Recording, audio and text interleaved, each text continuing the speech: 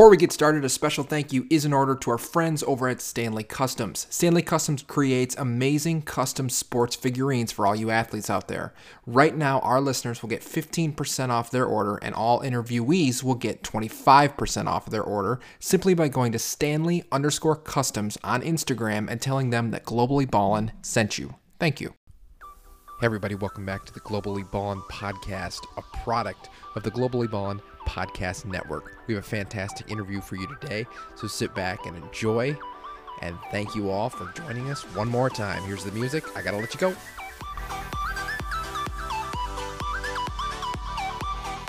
Finish the game with a broken hand. Yeah, finish the game with... I'm Rio 2016 silver medalist and Asian Games 2018 gold medalist.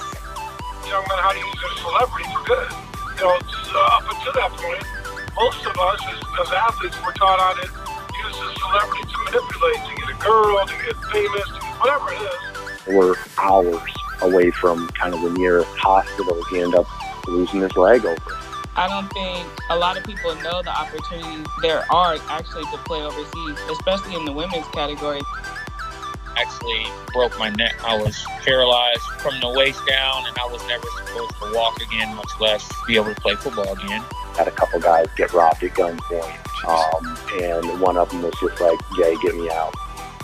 At the same time, there are some who would still keep their 9-to-5 jobs because the pay for being an athlete isn't enough. Don't complain when we look like idiots abroad in these big tournaments. What league or country gave you the best pay contract-wise? Probably Turkey my last season. Okay.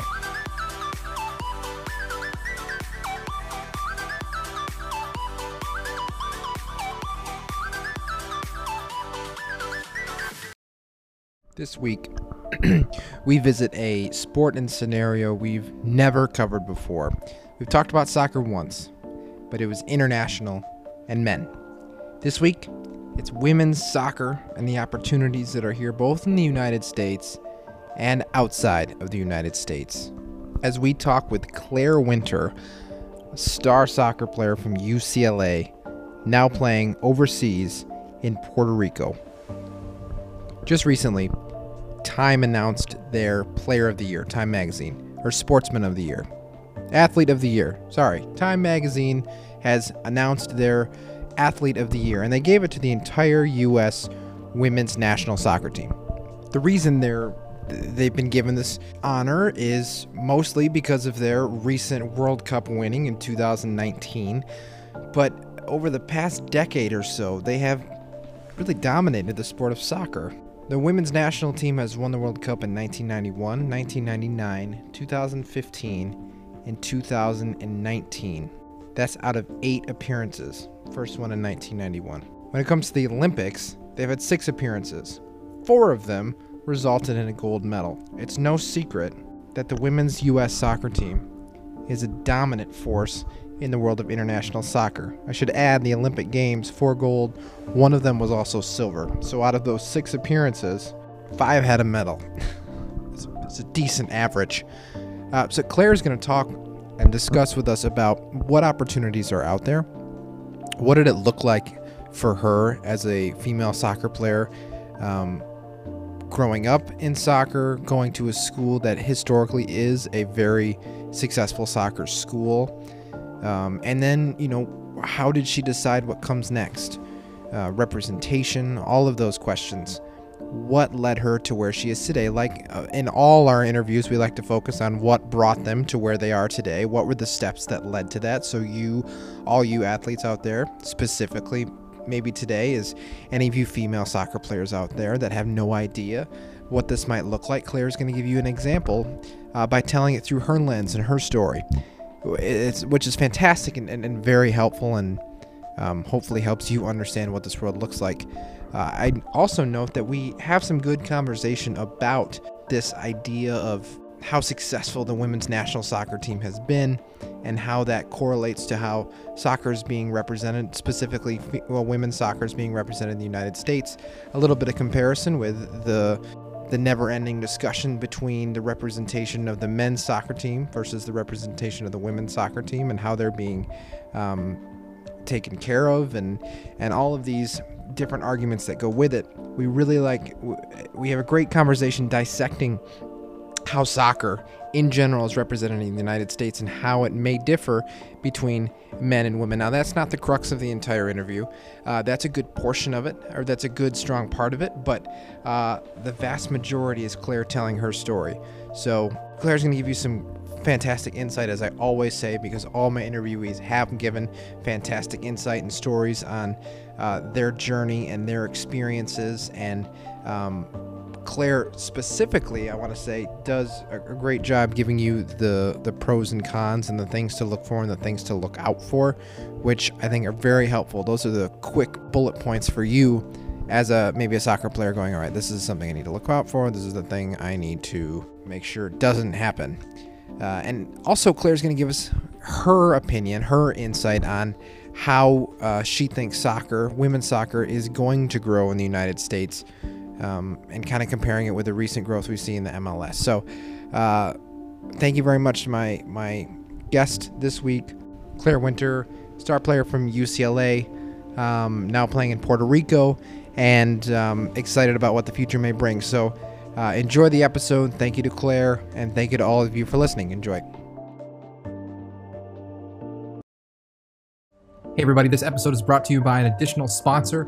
We are now also brought to you by Creating Young Minds. Creating Young Minds is a nonprofit out of Louisville, Texas, right outside of Dallas. You may remember we've had an episode in the past with the founders of Creating Young Minds, Dr. Shira Ackerman and Coach Mathis Crowder. Creating Young Minds strives to help young men achieve success in their life where they may not have otherwise achieved that success. One way they do this is through their new basketball team.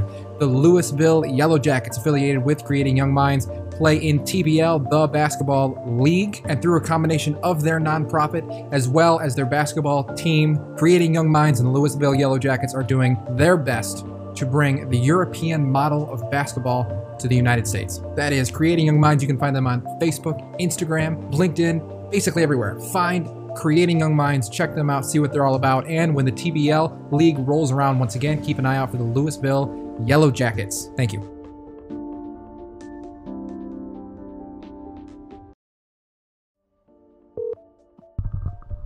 Hello? Hi, Claire. This is Aaron. Hi, Aaron. How are you? Good. How are you? Good. Awesome. So to start off, let's just jump right into it and have you introduce who you are and what it is that you do. Okay. My name is Claire Winter, and I'm a professional soccer player for Puerto Rico Sol in Mayaguez. Okay. Starting off, where did you begin soccer? Let's start with high school. Yeah. Well, actually, I didn't play high school soccer because I did this thing called ODP, which is Olympic Development Program. Okay. And I was playing club soccer all year round, so high school soccer wasn't a very prominent time for me. But during that time, I did a lot of sport or soccer practice with my club team. I was traveling all over the country with regional and national teams in my early teenage and mid-teenage years. And then when I was 15, I committed to UCLA. How did you get into that program early on? ODP or... Yeah, ODP. Yeah, it was just something that my mom found out about when I was about 11 years old. It definitely was more of a jump starter to national teams back in the day. Now there's so many other things that you could do to get seen, but that was definitely the number one way to get noticed. And since I was 4 years old, all I've wanted to do is become a professional soccer player. And obviously I have aspirations to go to the Olympics and the World Cup still. So my mom, knowing that, found out about it, and she was like, wow, Claire, you just get to play soccer more. So this is a win-win for both of us. And, well, one of the things, young athletes have to choose between is different sports. It sounds like that wasn't really an issue for you. No, it definitely wasn't. Although I did love pretty much every sport I played. I loved basketball, but luckily I didn't stick with basketball because I actually only ended up being 5'3". So that sport wouldn't have worked out for me. But I did swim team, I played golf, I did tennis, I pretty much did the whole thing. But I always knew soccer would be end game, and when it came to picking, I was not bummed out that I picked soccer. So ODP was a big reason why you were able to commit to UCLA at 15 or 16. But Yes. do you think it would have been possible for you to commit or get that opportunity had you not done ODP? Oh, yes. Through club tournaments back then, Surf Cup, it's still a huge tournament, getting noticed by college coaches, also just being proactive, because I always say you are your best advocate. So that also means going to the college ID camps. I mean, there's hundreds of ways to get seen. That was just more of a way to get seen, because I had experience at all these different types of levels. You're more appealing to college coaches, if that makes sense. Yeah, it does. All right, so that brings you to UCLA. Walk us through your time at UCLA. Yeah.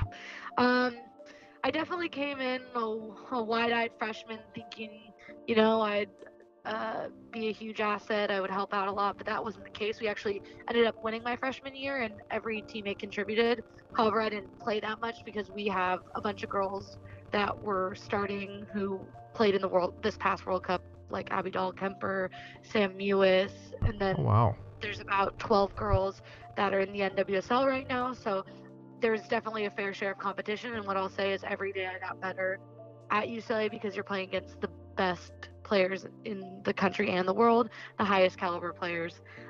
Definitely, though, I made a name for myself. I had to play out of position my whole time at UCLA, just because sometimes when you get put into a college situation, it's either you're going to play here or you're not going to play. So I actually ended up playing holding midfield, where I am actually attacking midfield, where I'm back playing my position now at my professional stage, which I'm super excited about. I actually redshirted my sophomore year because I had mono, so I didn't play my whole sophomore year, which gave me 3 more years, which I was super excited about. And then came my senior year. I was co-captain of my team, and we made it to the finals against Stanford, which I'm super excited because they're playing Stanford again in the semifinals this year, so it's going to be a showdown. But unfortunately, in 2017, we lost to Stanford in the finals, so we were national runners-up. But I definitely became a better player. I bagged a national championship and a national final, and I loved my teammates. That was the main reason. What kept me going at UCLA was my teammates. It sounds like California is kind of a hotbed for women's soccer. Am I accurate there? Yes, I would say so. Now the only thing missing is an NWSL team. We're waiting for that franchise, someone to poke at. So hopefully there's a bid there soon for either a Northern California team or a Southern California team. But definitely a lot of good players come out of the California area. Do you have what? I was just going to say, do you have any sort of inkling whether or not there's going to be a team out there anytime soon? I heard rumors about Sacramento, which I would love because I'm a Bay Area native, so that's not that far from home, but they haven't announced it yet, so I'm kind of getting a little bit doubtful, because I feel like as if it was going to happen, it would be announced by now. So, but I have a feeling that the LAFC team's going to get a women's team, because they're doing super well right now, and I know they want to expand, and Mia Hamm's obviously one of the part owners, and I think that will be the next place that there would be a women's team there, Sacramento in California. Okay, so following your time at UCLA, how were you brought into the professional circuit? So I actually put my name in the draft, and unfortunately I didn't get drafted, but I wasn't super discouraged because I sort of knew I wanted to go play abroad a little bit. So I actually ended up going to this academy in Spain called Tova, which is run by Todd Bean, who is his father-in-law is Johan Cruyff, which is a soccer legend. I mean, he's one of the best players to play the game. So he runs this academy, and he had connections. So I went over there for 3 months right after I graduated in December 2017. So I showed up in Spain in the beginning of February, and I had a bunch of trials with Spanish clubs. I trialed with Valencia, Levante, Albacete, and Espanyol, and ultimately I picked Espanyol. So I played with Espanyol for 9 months, but because of my player credentials, I wasn't able to play for the first 5 months, so that was a little discouraging. I was pretty frustrated with how everything was going with my visa. And then I ended up leaving there in May, and I came back to the States, and I got a replacement contract because the World Cup was going on with Houston in May 2019, and I was with Houston from May to August. And then they released me, but they want me to come back in March. So I wanted to find a gap for the season to get extra touches, get game minutes, get my stats up. So currently, that I found this opportunity. Actually, my UCLA coach emailed me, Jenny Benden. She emailed me and said, "We just got an email from this club in Puerto Rico. They're looking for players." And then I emailed them and I go, "Well, I only want to be here for 3 months, even though the season's from November to May." And they go, "That's perfect. Just come out. We will work it out." And so I've been here since the beginning of November, and it's been a great experience so far. And so you have been doing all this without an agent. Is it typical for professional female soccer players to have an agent, or is it kind of up in the air? How does that work? Actually, that's a very good question, and I want to touch on this because while I was in Spain, I had no agent, and I 100% got taken advantage of, especially not speaking. I speak Spanish now, but at the time I was looking at all these clubs, my Spanish was very poor, and I 100% got taken advantage of. So depending on what country you want to play in, I suggest you get an agent based out of that country, if that makes sense. I actually sort of had a agent that was English, but he didn't really have many connections in the US, so that was sort of a problem, but he had connections in Europe, so it all goes back and forth, but I 100% suggest you have an agent because doing it yourself is just a little confusing. How would they go about finding one as far as that goes, the agent? I mean, the soccer world is pretty small, so there's a few well-known names in the US. I mean, actually, I'm currently in a hunt for a new one, so I've been reaching out to a few. You also want to make sure that they have connections and they're not just telling you that, as well as they don't have too many clients, because that's also a problem. I know a few of the agents have a lot of clients, and then other clients obviously take priority over others. So I think the best way to go about it is when you talk to them, you get a good feeling. They're into you. They think that you're great. Just like the sign, like everyone, I always listen to my gut feeling.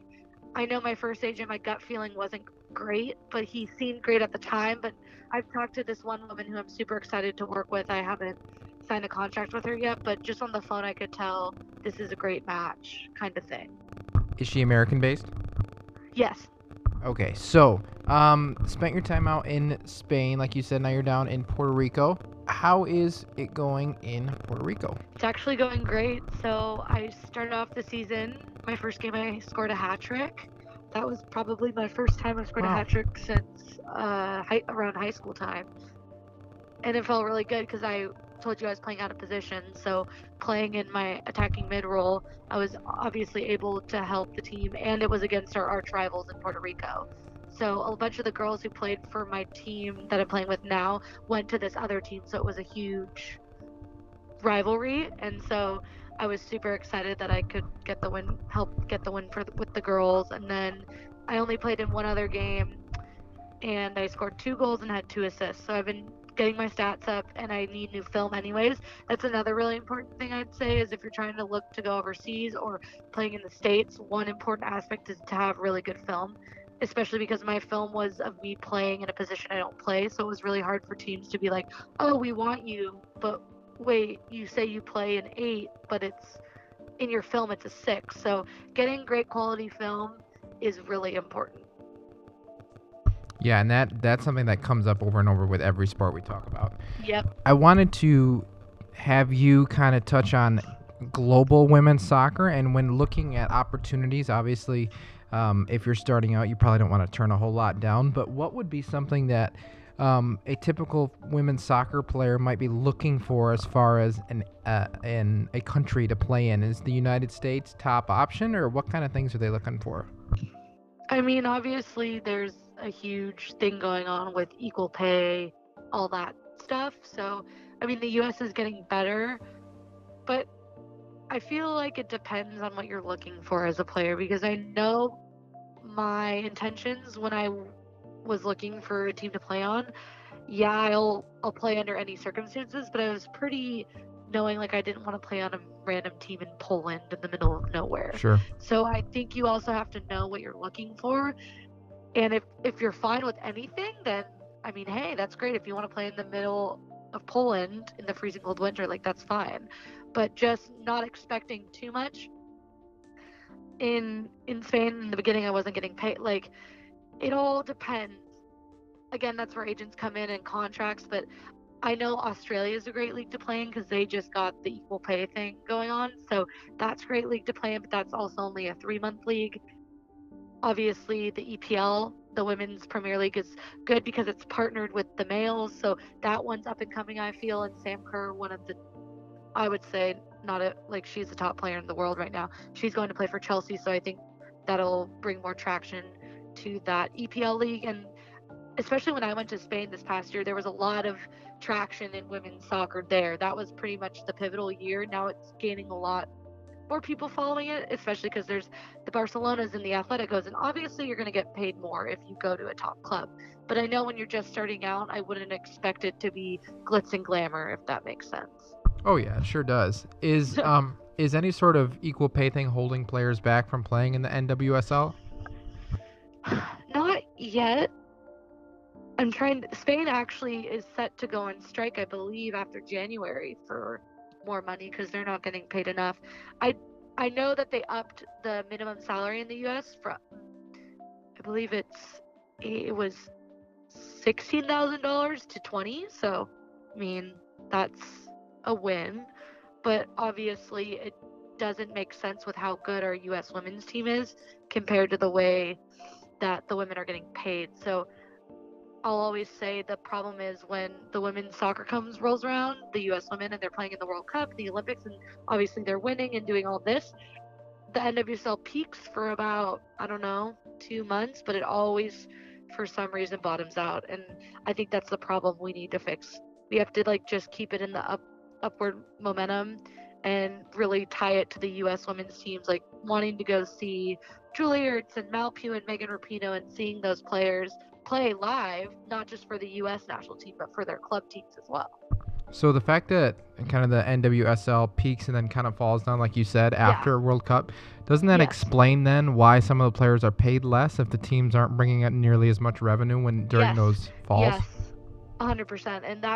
And I mean, as a female soccer player, I understand that. I mean, how can we get paid more if we don't sell tickets and if we don't? So it just stinks because I am for equal pay, but I mean, you have to get the fans, you have to get you don't want the fair weather fans, you want the people who will be there all the time. And I mean, even I was talking with my dad about it. I mean, I feel like they need to approach it in a different way. Maybe my dad was suggesting being out more in the community, getting these girls to know who these women are, because obviously it's not like a Barcelona men's team where everyone knows who Messi is and everyone wants to go see Messi play. Like having these young female players or male players getting to know these awesome women's soccer players in the community, being more involved to just get more of a fan base, a consistent fan base. I think that's a great idea and a great start. I know. So, when I dove into the NWSL just a little bit, I'm not an expert by any means, but one thing I noticed is that there is a massive disparity in the amount of average attendance for certain teams. Like one team, I think, is it in Portland? Maybe not. I think it's one of them. The Thorns. Yes. Yeah. Compared to, I think the low end was Utah, but I'm not sure. I'd have to double check that. But I think Utah's on the higher. It might be Sky maybe Blue I flipped or it. Houston. So there's just a massive difference between like the top and the bottom. I don't know if you're going to know this, but is there any sort of concern that a team on the bottom end won't last, or is there any sort of safety net to hold them in? No. So that kind of happened with the Boston Breakers when they folded. I mean, they just weren't making any money, so the owners were like, we can't continue to fund this. I think another great thing to do is what they need to do is start pairing them more, which they have, because Kansas City moved to Utah, and Utah has a men's MLS team. So I think pairing these teams with MLS franchises already gives you a fan base. So that's why I'm saying like LAFC would be great, or even Sacramento, because they have an awesome USL team. So if you already have that fan base for the men, it's trying to get them to go support the women, which is more likely if you have the male fans for the same club. But I know like Sky Blue, they don't have a male partner, and they're probably struggling the most. Houston, I mean, the Houston Dynamos are great, but when you have like a team like Portland who has the Thorns and the Timbers, and then you have Seattle reign with the Seattle Sounders, I mean, that's pretty good. So you think if you think that the majority are just soccer fans, not necessarily men's soccer fans or women's soccer fans? I would like to hope so. And I think that's also needs to obviously change. Or just trying to encourage those people to go to the women's game and really enjoy watching the women's game, because it is a special game. Sure. I mean, yes, it's very different than men's soccer, so I understand why sometimes people don't, but I also know people who like watching women's soccer better than men's soccer. So, I mean, I think it's finding those people too. Well, I was going to ask if you thought that would actually bring unwanted competition, but it sounds like, and you bring a really good point, that could actually bring a lot of support that I never would have thought of beforehand. Yeah, I totally agree. As the MLS continues to expand, they have where's their new one coming? Nashville? Is that next? There's Nashville and Austin coming in. I don't know if those are next year or 2 years away. But do you know of anything like that in the NWSL? They're expanding to Louisville in the 2021 season. So that's awesome. I haven't heard of any other talks besides, like I mentioned earlier, the Sacramento potentially. And I mean, they always allude to LAFC getting a team, but so far only one city's committed, which is Louisville, which I think they have a men's USL team. Again, they're trying to pair the two, trying to have crossover. Yeah. So that's more opportunity, because the other thing is there's so many talented women's soccer players that don't get opportunities because there's only, 8 teams? 7, 9 teams? I mean, and then you think about men's soccer, how many teams they have in the MLS. So you have so much more opportunity for people to play, and it would push women's soccer for more girls who graduate to continue their careers, especially if they don't know what they want to do. Do you think, when we looked at a lot of other sports, Americans can be kind of the top import that other countries want to bring in? But do you see a difference with soccer as far as the competition that you need to fight around the world? Female or male based? Let's do female. Yeah, okay. I think some countries are more prideful than others, and some are more welcoming to the idea of Americans. And I think the other problem is for example, the Chelsea, they only want the best player in the U.S. So, and they actually also have stricter rules. I know if you want to play in the Women's Premier League, you either need to have a dual citizen, like you need a passport, a European passport, or you have to play in 75% of your senior national team games. So I couldn't even go play over there if I wanted to. So I know that they really are selective. And then the Spanish league, I mean, Barcelona and Atletico, the top ones, are pretty selective.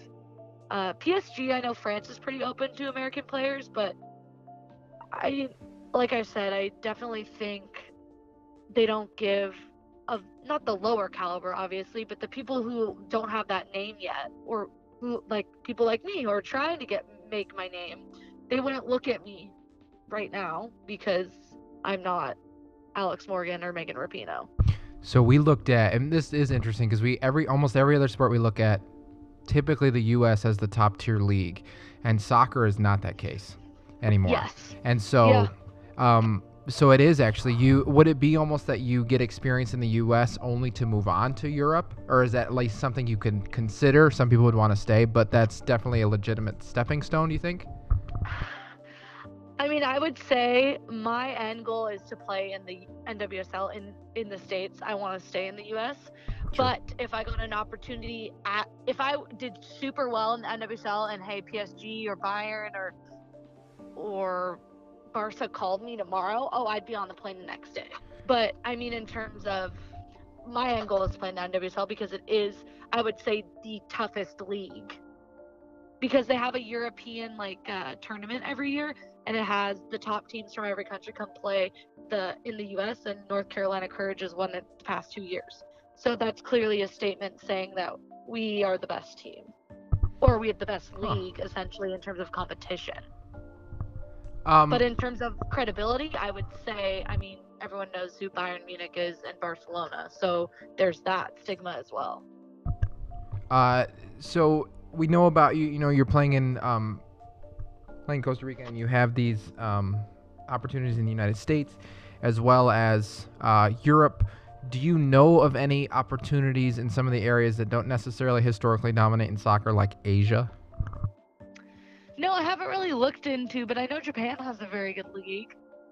Not sure about China, but the Japanese women's national team's always pretty good. I mean, they beat us 8 years ago, and they won the World Cup that year, or the Olympics. I forget which one it was, but yeah, I don't have super interest in going over there. But again, like if an opportunity arises and I feel it's the right one, I definitely will take a leap of faith. I'm one of those people who are very impulsive in that sense. If I feel it's the right move. And that's like why I came to Puerto Rico, because I knew it just felt right at the time.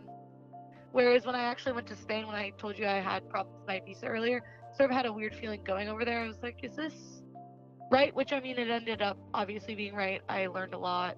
I lived on my own in a foreign country, all that stuff. I got better at soccer, but I had a weird feeling before I went there. But since I came here, I mean, I'm doing super well. I'm loving it. Teammates are great. The weather, can't complain. The competition isn't the best, but I get to play 2 times a day every day. So how's the couldn't really support? ask for How's more. the support from fans? It's okay. I know that the team that I'm playing on now, Puerto Rico Sol, was based in San Juan, the main city, last year. So they just moved to Mayaguez. So I know we're trying to still build a fan base out here. It's about 3 hours away from San Juan.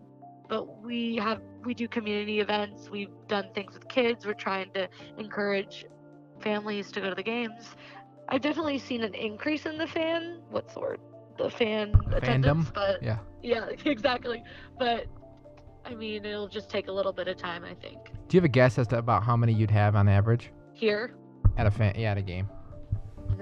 when we played Bayamon, the rivalry team, I would say 200. I mean, it's Okay. far less than, I mean, Puerto Rico women's soccer is definitely trying to get up there, especially because you have to compete with the U.S. But I will say it's not about opportunity. If for some reason, I mean, my goal is to be on the U.S. national team, but if I lived here for 2 years and played here, I could be on the Puerto Rico national team. So I think that's also something like Americans don't know. The people that, I don't know, potentially can't make the U.S. women's national team, they could come play here for 2 years and then be on the Puerto Rico national team. I will say, though, they can't compete with the U.S. But if we got enough Americans to come over here, I mean, we could give them a run for their money. But again, they're Puerto Rican. They're very prideful. I mean, it is their country. So obviously they don't want us taking over. But I just thought that was pretty interesting. So if I ever wanted to do that, I could. A couple more quick ones here. Some things that the people that listen have always wanted to know is whenever we go to discuss a new country is, do the athletes feel safe? So generally over there, do you feel safe where you are? Yes, but I'm smart safe too. So I know not to go on a run by myself. But the people here, I will say, are just so friendly and super welcoming, especially to Americans, where I felt like in Spain a little bit, it was a little standoffish, obviously, because my Spanish wasn't great. But here, they want to speak English to you. They're very nice. But I feel generally safe all the time. But my mom just told me, don't go running alone. Nothing good ever happens past midnight, kind of thing. All true statements. Now, for this one, you don't need to give us details on yours specifically, but if you could generally give us an idea of women athletes who would go play soccer in Puerto Rico, is the amount they're making enough to live on when they come back home? No. Okay. You can live here, and I mean, they gave me a car. I share a car with a few of my teammates. They put me up in my apartment, and we get bonuses for every time we win a game, kind of thing. Okay. So obviously it gives you more incentive to win the games, but in terms of monthly payments, definitely not livable in the US. But I only have to really pay for food here. So Right. And obviously fun excursions or something on a day off. But so when you get home, it's you gotta find something, probably. I mean, depends on who the athlete is. I have a part-time job. Okay. And so that's always in the radar. Yes. I mean, it just is a little extra cash a month, but well, yeah, and it's just smart. Yeah.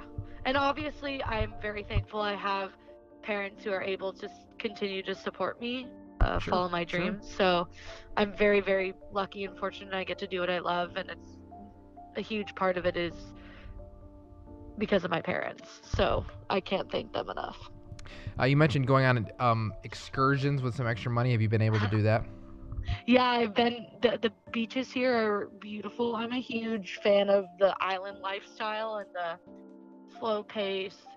People are super friendly. I mean, I don't love it when I'm in the checkout line at the supermarket, but in terms of just chilling on the beach and the water is crystal clear blue, you can see right through it.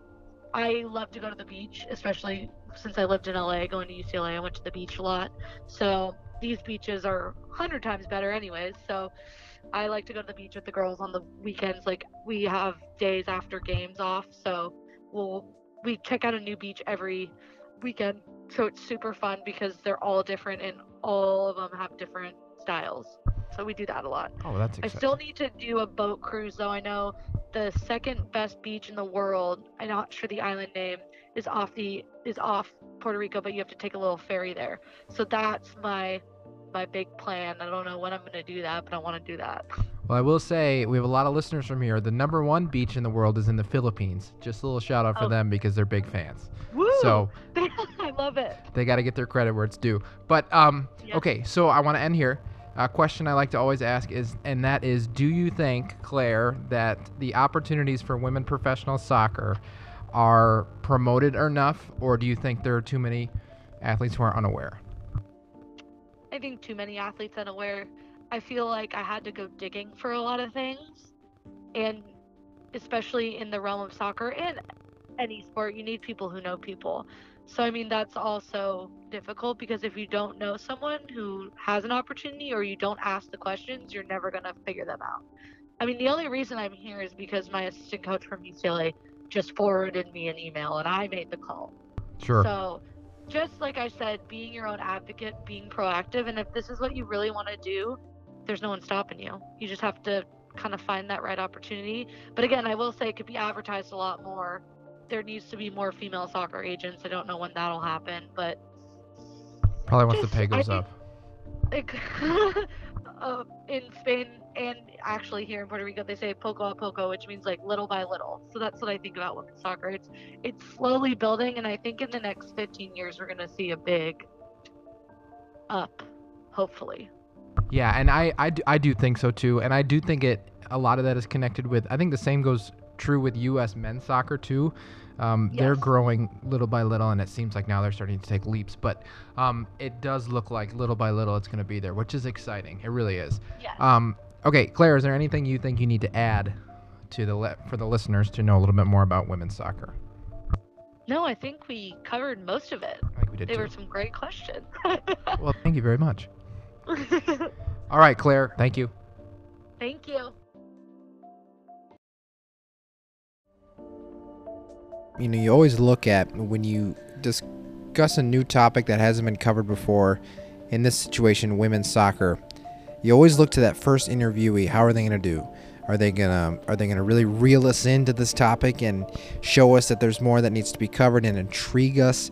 I think Claire did a great job, and she did. She has definitely intrigued me and my team that we need to revisit women's soccer and the conversation about women's soccer, both in the United States and outside of the United States, when talking about opportunities and how the leagues are growing or maybe shrinking in some scenarios. So Claire, great job. Thank you. You've piqued our interest, and now we're interested, and we believe that there is a mission that needs to be had in that topic. I also thank Claire for her honesty and great discussion.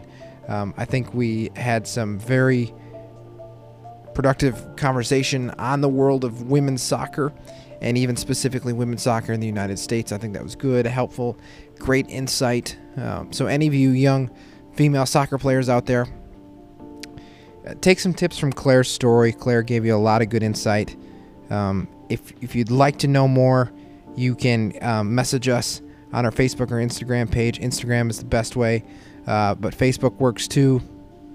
Instagram is Globally Ballin' Official, and then Facebook is facebook.com/globallyballin'. Go ahead and shoot us a message if you'd like to hear from Claire, or you'd like to ask Claire a couple of questions. I'm sure just because of what a sheer joy it was to talk with her and how nice she was, I'm sure she'd be more than happy to help any of you young female soccer players out there with any questions. She was more than willing to help and answer any of our questions, so I'm sure she'd be willing to help you. Shoot us a message if you'd like, and we can help get those questions to Claire, because our mission, again, is to inform you, the athlete, so that you make the right decisions and that you are fully following your dream as best possible. So thank you for listening. Thank you, Claire, again, for the wonderful interview and your honesty and your insight. Thank you, fans, for listening, and you will hear again from us next week. Thank you for tuning in. Make sure you follow us, Facebook and Instagram and Twitter. We're on Twitter now. Follow us there. Best place, the most active place. Follow us on Instagram. But it's the most active, easiest way to get a hold of us. It's just all around the best of the three is to follow us on Instagram. So thank you again to all of you who make this possible. We appreciate it very much, and you'll hear from us again next week. Thank you.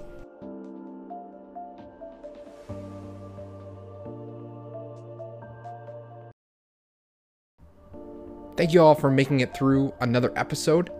A couple things I got a quick run through and then we'll be done. First, if you haven't already, go ahead and follow us on our different key platforms. First, you can find us on Facebook, facebook.com/globallyballin. Also, Instagram at globallyballinofficial, and then Twitter at globallyballin. The Instagram and Twitter are by far our most active, and they're also very different content. They're actually run by different people. So go ahead and make sure you're following both of those, and they'll also both alert you for when something new is posted either in the podcast or Patreon, which I'm going to talk about in just a second. Also, when it comes to the Facebook account seems less active, and we're aware of that. It's different kind of content, and more is coming to the Facebook page, so you'll want to like it to make sure you're ready when a new wave of different content, which is coming soon, starts to make its way on there, which is exciting. Finally, though, is the Patreon. So if you go to patreon.com and then you search Globally Ballin', you're going to find our account. $3 a month, and with that, you're going to get a couple of things. First, shout out to all the supporters, which is great, which is actually also really good for any of you athletes out there. It's a great way to get your name, your brand, your place where people can find your highlight tapes, all that stuff. That'll be plugged in our episodes, which is great. So if you become a patron for the $3 a month, you'll get that. In addition, though, what we're really kind of excited about, not that we're not excited about the other one, is that you're going to get a bunch of extra content. It's going to be different from when I originally recorded this to when you're listening to this now. We're going to keep adding to it. There's a lot of different stuff. It might just be extra stuff that didn't fit into an episode. And there's also a whole new different kind of content called Candid Conversations, which is basically a whole new show that we started. As the name suggests, it's a conversation between me and somebody else. For whatever reason, it doesn't fit into an episode. And if you go check out one of those Candid Conversations, you'll know exactly what I'm talking about. So that $3 a month, you're going to get your shout out and your help to support your brand or get attention to your highlight reel or whatever, plus a lot of extra detailed, fun content in addition to this free podcast. So go and check that out. Refresher, find us on Facebook, facebook.com/globallyballin, Instagram at globallyballin official, Twitter at globallyballin, and Patreon, patreon.com, search Globally Ballin', and you'll do the $3 a month patron if you're interested and get all new content, a bunch of additional content. If that's not for you, totally fine. We still really appreciate you supporting and listening. If you have any suggestions, make sure you send us a message. Again, because we're most active on Instagram and Twitter, that's the best way to send us a suggestion. We'd be happy to listen and try to get anybody in that area and that sport, that country, that topic that'll help you best. So make sure you send us one of those requests. Otherwise, thank you again for listening. You'll hear from us again next week.